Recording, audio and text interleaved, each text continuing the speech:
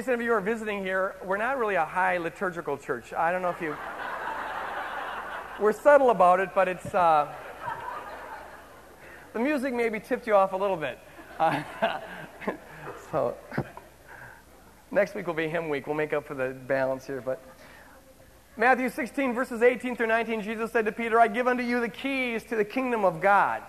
I give unto you the keys to the kingdom of God. The gates of hell can't prevail against you. And whatever you bind on earth will be bound in heaven, and whatever you loose on earth will be loosed in heaven.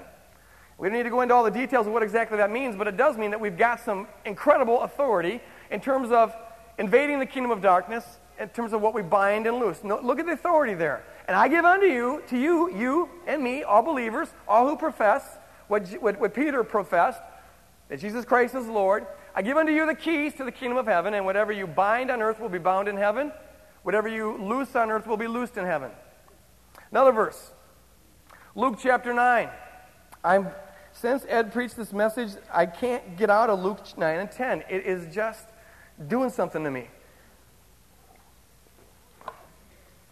The Lord says in Luke chapter 9, verse 1, He says, He called His 12 disciples and gave them power and authority over all demons and to cure diseases. Power and authority. And He sent them out to proclaim the kingdom of God and to heal. To proclaim. In the New Testament, whenever the Word of God went out, whenever people went to proclaim the Word of God, they started by demonstrating the Word of God, and then they proclaimed it. You first prove it, and then you back it up with your words. All right? We sometimes get that a little confused. But that's how Jesus did it. And He gave them power and authority over all demons and over sickness. The difference between power and authority is this. The word power is the Greek word dunamis. We get the word dynamite from it. It means power, to make a change, to make a difference. Okay? I give you dynamite, and then I give you exousia, as the word for authority. It means legal right. I give you the legal right over all demons, and I give you the power to act on that legal right. Getting this? Jesus gives them that authority. Authority apparently is transferable. Jesus takes it, He's got authority, He gives it to them, and says, go do that. I give you the legal right, and I give you the power to act on that legal right. Look also at Luke chapter 10. And this is really the verse that has been the catalyst for this whole reflection that I'm going to give here this morning. This is where Jesus is sending out the 70. We've talked about this the last several weeks. He's sending out the 70, and He says this. Whatever house you enter, this is verse 5. Whatever house you enter, first say, peace to this house. Say, peace to this house. And if anyone is there who shares in peace, your peace will rest on that person. But if not, it will return to you. Think about this for a second here.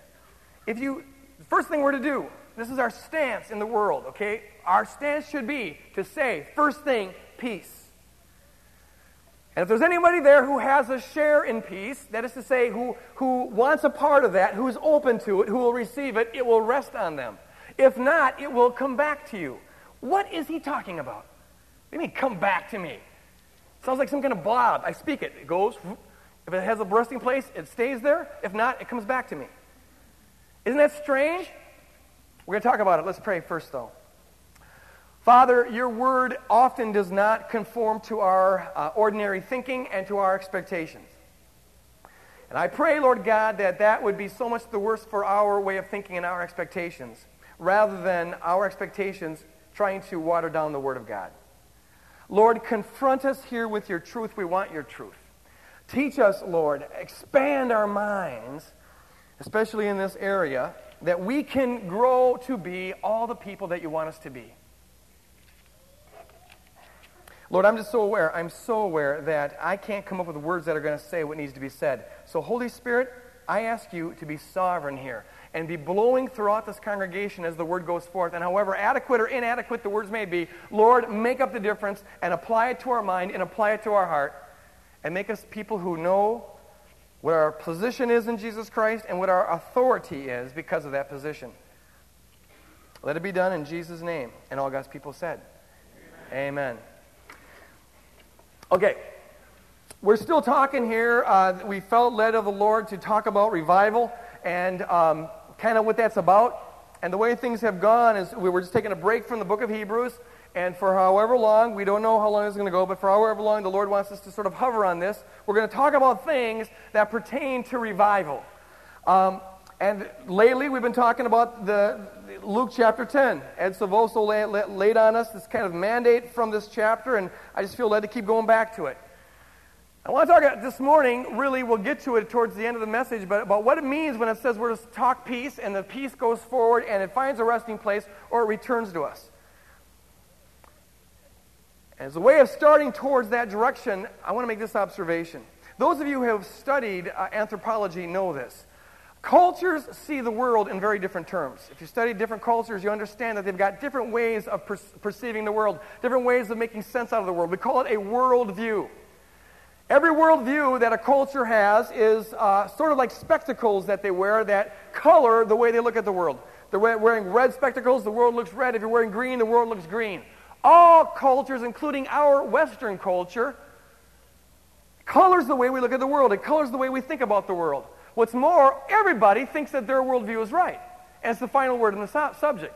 But what's also true is none of these worldviews are totally encompassing of what the world really is.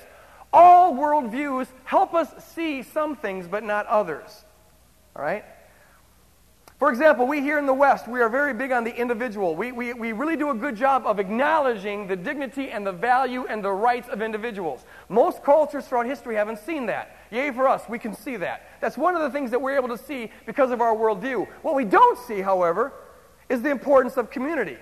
Because we see individuals so strongly, we lack categories to understand the importance of being together with others. This is why when we read the Bible and we hear that all the human race fell with Adam, we go, what?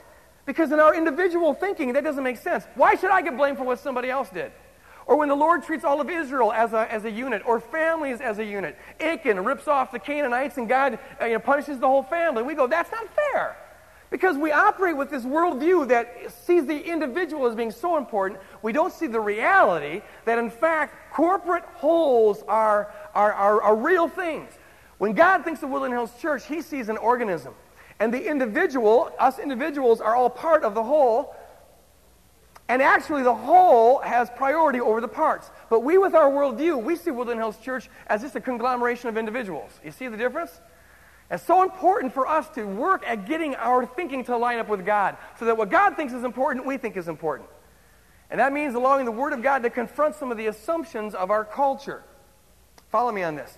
Here's another area where our culture prevents us from seeing certain things. We, as a culture, Western, third world, or first world culture, we tend to define reality in terms of things that are physical. Are you following me here? We tend to be materialist. What's really real to us are physical things. And now that has a good side. It's helped us to look at the physical world and learn how to manipulate it and develop science and technology and to make life better and things of that sort. Yay for us. But it's also had a downside, and the downside is that we tend to lack spiritual perception. Most pagan third world countries are more in tune to the spirit world than our Christian first world Western people, because our filters don't allow us to see it. And one area where we really, really tend to miss out, not everybody, because there are people who allow the Word of God to transform their thinking regardless of what the culture says, and that's how we all should be. But one area that we tend to really miss out on that's so important has to do with this area of spiritual authority. Norm was talking about it earlier. We don't think in these terms. That's why this statement that says when you say peace, it goes forward, and if it finds a person who accepts it, it stays there. If not, it comes back. We have trouble making sense out of that. The way the Bible portrays it is things that you say have a reality to them, even when you stop saying them. They exist, and they do stuff. You say peace, and it has a power. It has an authority. You say a curse, that also has a power and authority. And it tends to affect other things. This is why the Bible puts such an emphasis, such a strong importance on what we say.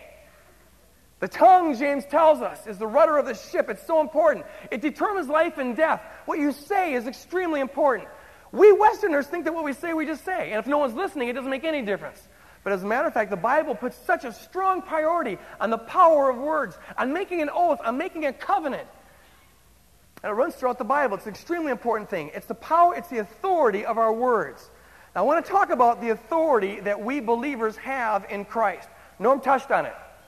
Last week I preached Ed Silvoso's sermon. This week I'm going to preach Norm's sermon. I'm just into borrowing sermons these days. But hey, God doesn't put a premium on originality. All right, there you go. Here's the thing. I want to give a little teaching here about what the authority structure is of creation. God is a God of order. He has an authority structure. He has an order to things.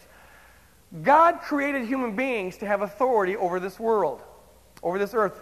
Psalms chapter 8, verses 5 through 9.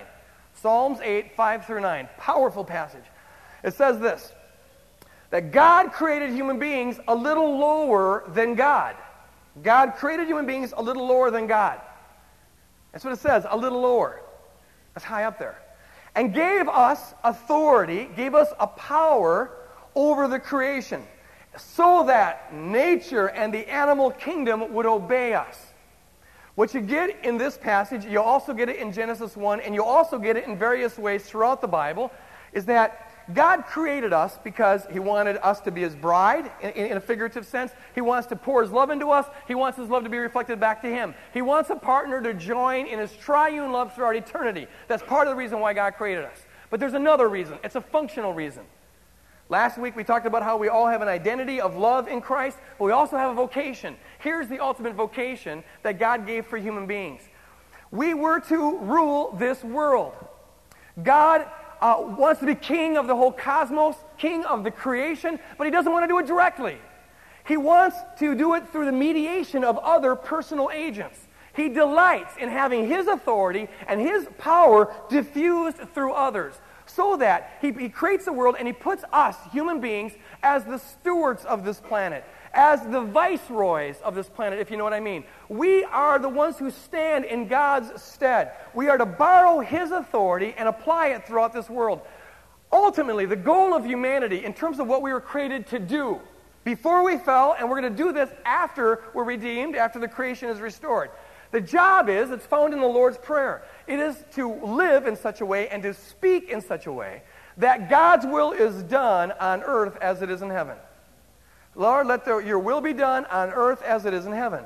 The role of us, this is the score, folks. This is what's going on. Most human beings don't have a clue as to what reality is about, what the world's all about. This is it. Human beings were created to live in such a way that we took God's will and we applied it to this earth. Lord, let your will be done for the animal kingdom. Let your will be done for the earth. Let your will be done for society. As it is in heaven, so let it be done here. That was our authority. Tremendous authority. Power over, the Genesis 1 says to have power and dominion and subdue the world. That's the job of human beings. But all authority, we got to get this, all authority is conditional. God doesn't give it unconditionally. He gives it on condition that we are walking in right relationship with Him because it's His authority. He wants to use it through us, and therefore it's conditioned on our aligning our will with His will. When God's will is done in my life as it is in heaven, then I have the authority to begin to pray it to be done on earth as it is in heaven, and God wants to use me to do that. It's conditioned upon it. In fact, all leadership, all real leadership is conditioned upon character. Someone say amen. You know what I'm saying?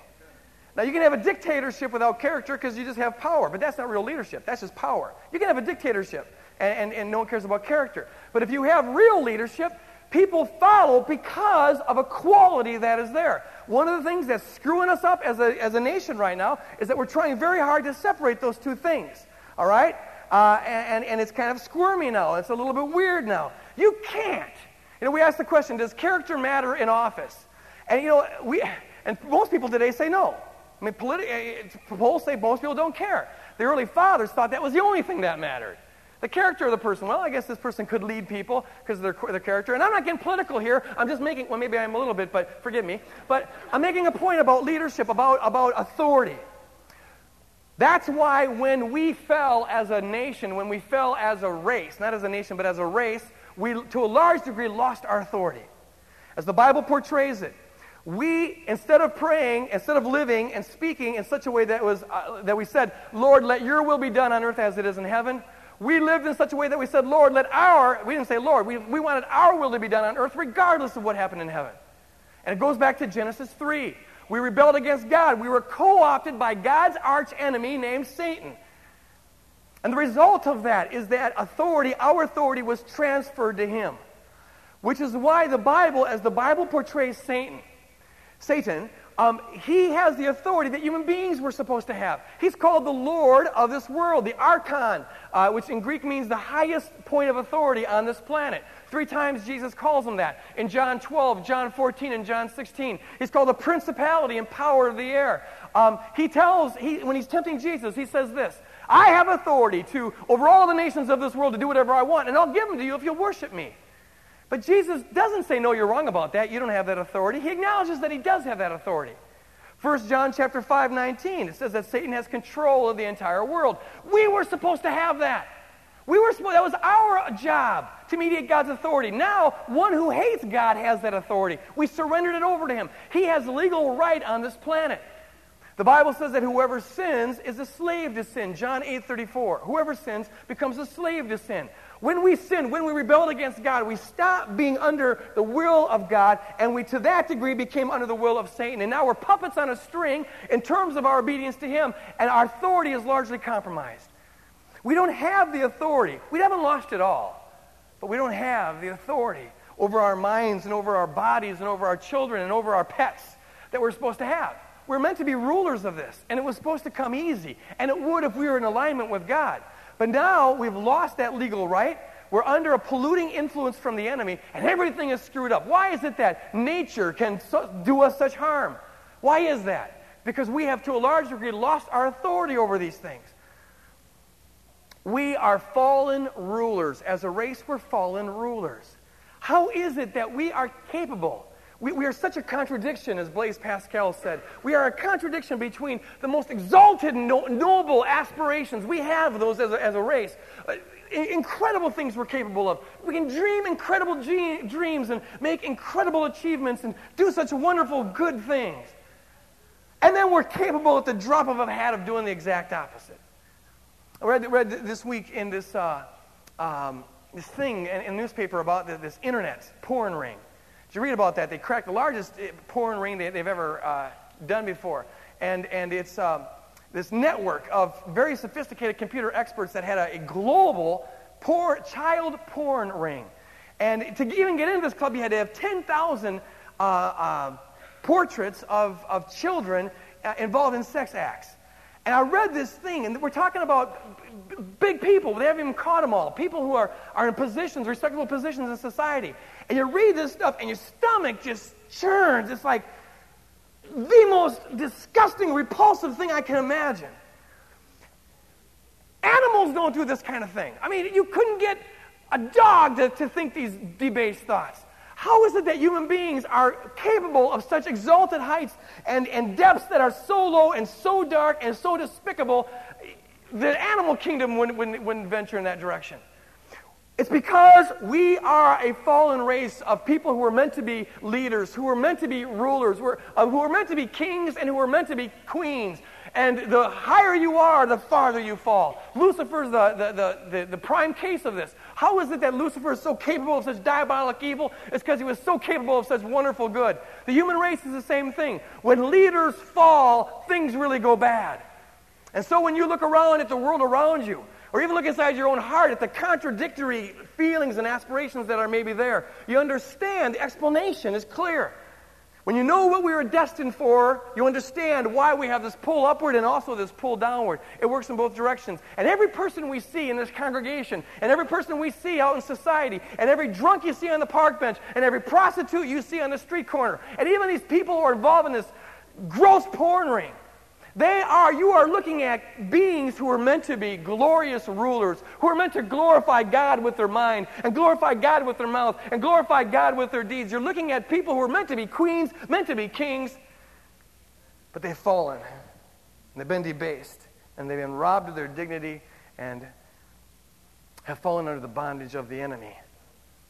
Enter Jesus Christ. Here's why God had to become a man. Well, one of the reasons. He accomplished a lot of things, but why did God become a man? You guys, the thing about Christianity is that when you put the pieces together, it makes sense and nothing else does. God became a man, and the reason he became a man, he had to become a man because this legal stronghold on the human race had to be broken. Okay? He became a man, and he was the first one. He had to undo what Adam did. As sin entered the world through one man, so grace entered the world through one man. And God literally started a new human race that would regain the dignity and authority that the race was supposed to have all along. Jesus Christ came into this world, and unlike every other human being that's ever lived, he did not submit to Satan's temptation. He did not succumb to his influence. And therefore he says in John chapter 14, I think it's verse 30, the devil has no part of me, he has no hold on me, because I always seek to do the will of the Father who sent me. This is the one man in history. He is a full human being. The one man in history who lived in such a way that as it was in heaven, so it is on earth. The Father's will was his will. He says, everything I do because the Father tells me to do it. His will is in perfect line with the Father's will. And that's why he had an authority. He had the authority that humans were supposed to have, but that we lost in the fall. He can talk to storms and they stop. He can come against sickness. He can come against disease. He's doing that because he's out of the authority of the Father. But that's what all human beings were meant to be. You're seeing a human being as it was meant to be when you look at the person of Jesus Christ. That's why he's our model for how we are to be. And then the Bible says this. When he went to the cross, the whole thing sums up. See, he's breaking the legal bond. Satan has no legal stronghold on him. He didn't sin. When we do sin, now there's a legal avenue into our life. But Jesus never did that. It's Satan's legal avenue into our life that makes it just for us to die, to be subject to decay. Hebrews 2:14 tells us. But Jesus never did that. But get this, he died anyways. He died anyways. He allowed the principalities and powers to crucify him. And the result of this whole thing, I can't go into this very deeply right now, but just know this. The result of that, as you know, is that death could not hold him in the grave because it didn't have a legal right over him in the first place. Praise God. Amen? Did not have a right over him. So it could not hold him in the ground. And when he arose from the dead, this is what he accomplished. The Bible tells us this in Colossians chapter 2, verses 14 and 15. I'm throwing a lot of scripture at you. Holy Spirit, help it to just get seared into our minds. When he died on the cross, the Bible says this is what happened. He took all of the things that were written against us, and he nailed them to the cross. Praise God. Amen? He took all the things that were written against us, all of the sin.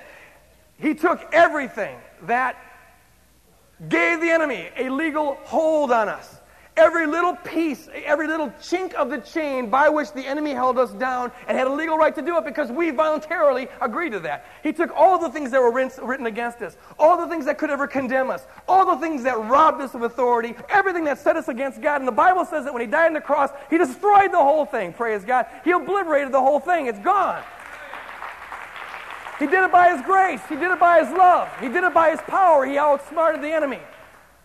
And the result of the whole thing is this. Because of the cross, we now can regain, despite the fact that we're still in a fallen world and struggle with sin, because of the cross, we now are put positionally, legally, in the same spot that Adam was before the fall. God is here raising up. He's the new founded, the new Adam for the human race. And because of the cross, now the enemy has no more authority over us. Because of the cross, now we can begin to take the authority that God always wanted us to have. Because of the cross, we are literally put in Christ Jesus. I can't explain all that right now. But just know this. When you become a believer, when you say yes to Jesus Christ, you're saying no to the enemy. And the Bible says in Colossians chapter 1, verses 13 through 15, that he takes us from the enemy's camp and puts us in the Jesus camp, the kingdom of God camp. We just go back there and we keep taking back the stuff he stole from us. I love that song. Okay, that's where you are positionally. Because of the cross now, we have, Lord, help us to get this. Okay, get this. This is so important. This changes everything. We now have, because we are, the Bible says, in Christ, because we're robed in righteousness, our relationship with God is reconciled. There's no more issue there. Therefore, we can now begin to live in the way that God always intended human beings to live. To live not our will, but thy will be done. Lord, let your will be done on earth as it is in heaven. And we do it in Jesus' name, in Jesus' authority. Now see, here's what we got to understand. We Western people aren't good at this because it doesn't square with our cultural assumptions, but it's biblical. There's power in the name of Jesus Christ. Really. There's power in the name of Jesus Christ. There's God's authority invested in the name of Jesus Christ. That's why the Bible says in Colossians chapter 3, verse 17. I can't believe, thank you, Lord. I'm just getting all these verses here. Colossians 3:17, that everything we do, in word or deed, we're to do in the name of Jesus Christ. It's like this. It's like a credit card.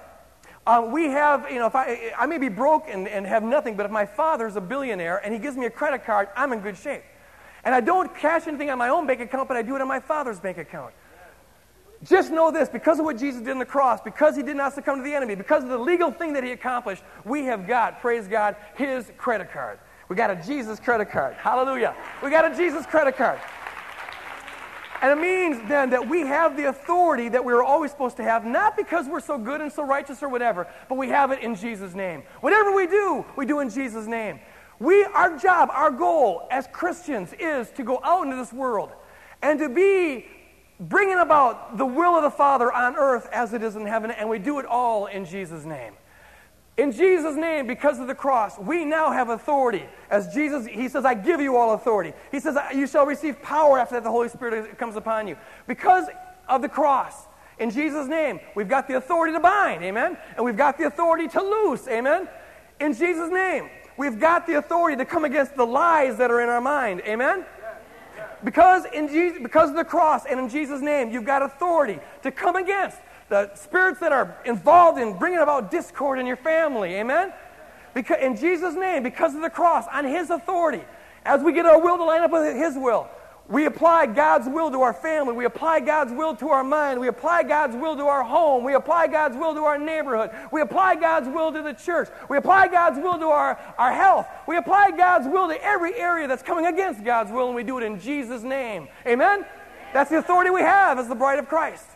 That's our weaponry. That's why the Bible says, again in Colossians chapter 2, that when he nailed everything to the cross, he disarmed the principalities and powers. Verse 15 of Colossians chapter 2. He disarmed them. He stole their weapons. Because the only weapon he ever had on us was our sin. And he crucified Jesus, and that's what allowed us to be freed from our sin, praise God. We've got that authority. We've got that authority. Now let's go back to Luke chapter 10. Now we begin to understand a little bit about this thing about speaking peace. About speaking peace. Okay, given what you know now about our authority in Christ, our job, the first job, we're going to be doing it next week in September 14th, 15th, and 16th. Look in the bulletin. Read that, okay? Get on board with this thing, okay? We're going to be doing it at the same time, tuning into a radio station. It's in the bulletin there. We're going to be going out and speaking, first thing, speaking peace to our neighborhood. Speaking peace to our family. And we do it in Jesus' name, and there's authority there. This isn't well-wishing. We're not just saying, have a good day, twiddly-dee. No. When you say peace to this house, you're saying it as an ambassador of Jesus Christ. And there's authorities there. Spirits have got to line up there. I mean, you're making a difference there. We're not just playing here. Lord, help us to see how vitally important this is. It seems to our Western world like this is an unimportant thing. I was out last night just in front of my neighbor's house that I used to be speaking curses against, though I didn't know it. Calling her names. Okay, I was sending out a message there, and that had power too. To her detriment. And now I understand some things I didn't understand before. So now I'm standing out in front of her house, and I'm praying. I'm just sitting there, Lord, I speak peace to this house. I speak your love to this house. I take authority over any varmints that are in there that are hassling this family. They have no idea what I'm doing. If they're watching me, they probably think, little strange guy here. Who cares? But here's what I know. Even as I'm doing it, go ahead, call me as being bizarre, weird, crazy. I don't care. But I could sense that there's just differences going on in the spiritual realm. I'll tell you, there was like a glow. I told my wife this, and she kind of, you been getting enough sleep, honey? But there's a glow there. There was like, man, this stuff is working. It's kicking. And I'm telling you, in the neighborhood, I'm seeing a difference. I'm praying for a neighbor's hip now. I asked him, how can I pray for you? And they think it's weird, but they'll do it. Well, I got a bad hip. If you want to pray, go ahead. Okay, and I just made a deal. Okay, you let me know if it's getting better. Because I'm this is my congregation, this block. So I'm taking authority over it. And I, as one who is commissioned by God to have authority over the earth, I can do that. This plot of land, I want to take authority over to make it one of the domes in which God is king. The kingdom of God, right? That's what we, in a nutshell, are to be doing. I'm doing it with my family, and I'm seeing a difference. Just the last 3 weeks. I did this occasionally, but I never saw the importance of it until I have the last couple weeks. Read a book by Charles Kraft called I Give You Authority. And, good book. Weird, too. But it will stretch you. But check it out. And I've just been doing this. I've just been taking authority, taking the authority that Christ has given me in Jesus' name over the family to keep out any polluting influences. And it's not like all of a sudden my family is, an Amy Grant, perfect family, Target stuff. No, it's not like that. But I'm telling you, there's been a quality there. We got to be real about this stuff. It's still a war zone out here, folks. But there's a quality that wasn't there before, okay? You're operating in a spiritual realm. Let me conclude by just saying these two things real quick. Number one, you as a Christian, you're the salt of the world. You're the light of the world. That's what we're supposed to be about. That's a heavy responsibility, but it's also a wonderful opportunity. You have that right legally by being a believer, but to exercise the authority, follow me on this, and the Holy Spirit just make this land. If you want to stay in your seats after I say it and after we're dismissed and pray about this, do it. But here's the thing. The authority to effectively apply God's will on earth as it is in heaven, okay? To effectively do that, you do it to the extent that your life is an example of it. As your will is the Father's will, now you have the authority to actually do the dynamite, the dunamis. The dynamite gets activated by your walk with God. Sanctification is crucial. If not for your sake, then at least for the people that you could influence, let the Holy Spirit convict you of sin. Sin is a blockage to our relationship with God and therefore a blockage to our spiritual authority. Okay? Now, I'm not saying wait till you get perfect before you take authority over stuff. Take authority over the stuff in your life even before you get perfect, because that's what's going to move you in that direction. But sin is a serious business. When people of authority, people of leadership fall, everybody that they could touch suffers. America right now is hurting because of President Clinton's failure. And I don't mean to pick on him, but this is just the way things are structured, folks. In spiritual ways, America is hurting because of that. Now that we are believers, we have a light responsibility, a salt responsibility to the world. And Jesus said, if the salt loses its saltiness, who's going to salt? And if the light goes dim, who's going to light? We have responsibility there. Turn from sin, repent from sin, and watch how God can use you. The second thing is this. You ask, how do you take authority? The main way is simply by speaking it. By speaking it. Say it out loud. I now, at night and in the morning, say it. I say, I, as an ambassador of Jesus Christ, in Jesus' name, I take authority over anything that would be trying to hassle my family today. And if you're going to be disturbing my wife, you got to go through me, and I prohibit it in Jesus' name. And if you're going to get to my kids, you got to go through me. That's the rules, folks.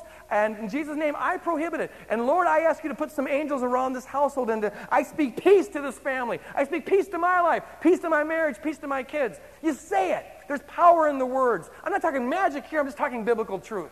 And it would even feel a little silly at first, maybe, as you're doing this all by yourself. Do it, though. Do it. It's biblical to do it. So speak it. And you'll see the difference there. Speak it out. Speak it over your neighborhood. And watch God do what God wants to do. We are ambassadors to the world, all believers. We're part of the church. We're the army here. We got a job to do. Let's do it in His authority. Amen? Amen. Pray with me here. Father, I do not, this side of the eternity, understand why exactly you set things up the way you did, why you would entrust us with such authority, but so be it. It is your prerogative. You're the king, you're the Lord, and we accept it. Not that we have much choice in the matter, but it's, Lord, it's also a delight. It's an awesome responsibility, but it's a delight, and we take it, Lord. We submit to it. And I pray, God, that we, Woodland Hills Church, this organism, would begin to, Lord, exercise the authority that you have invested in it. What an incredible authority it is.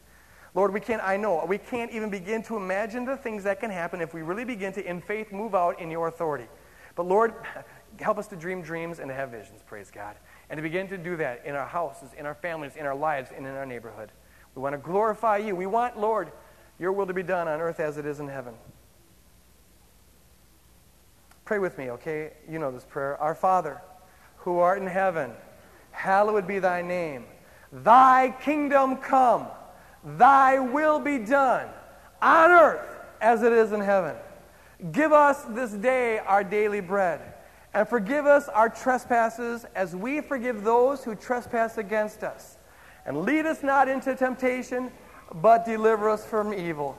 For thine is the kingdom and the power and the glory forever. Amen. Praise God. Amen.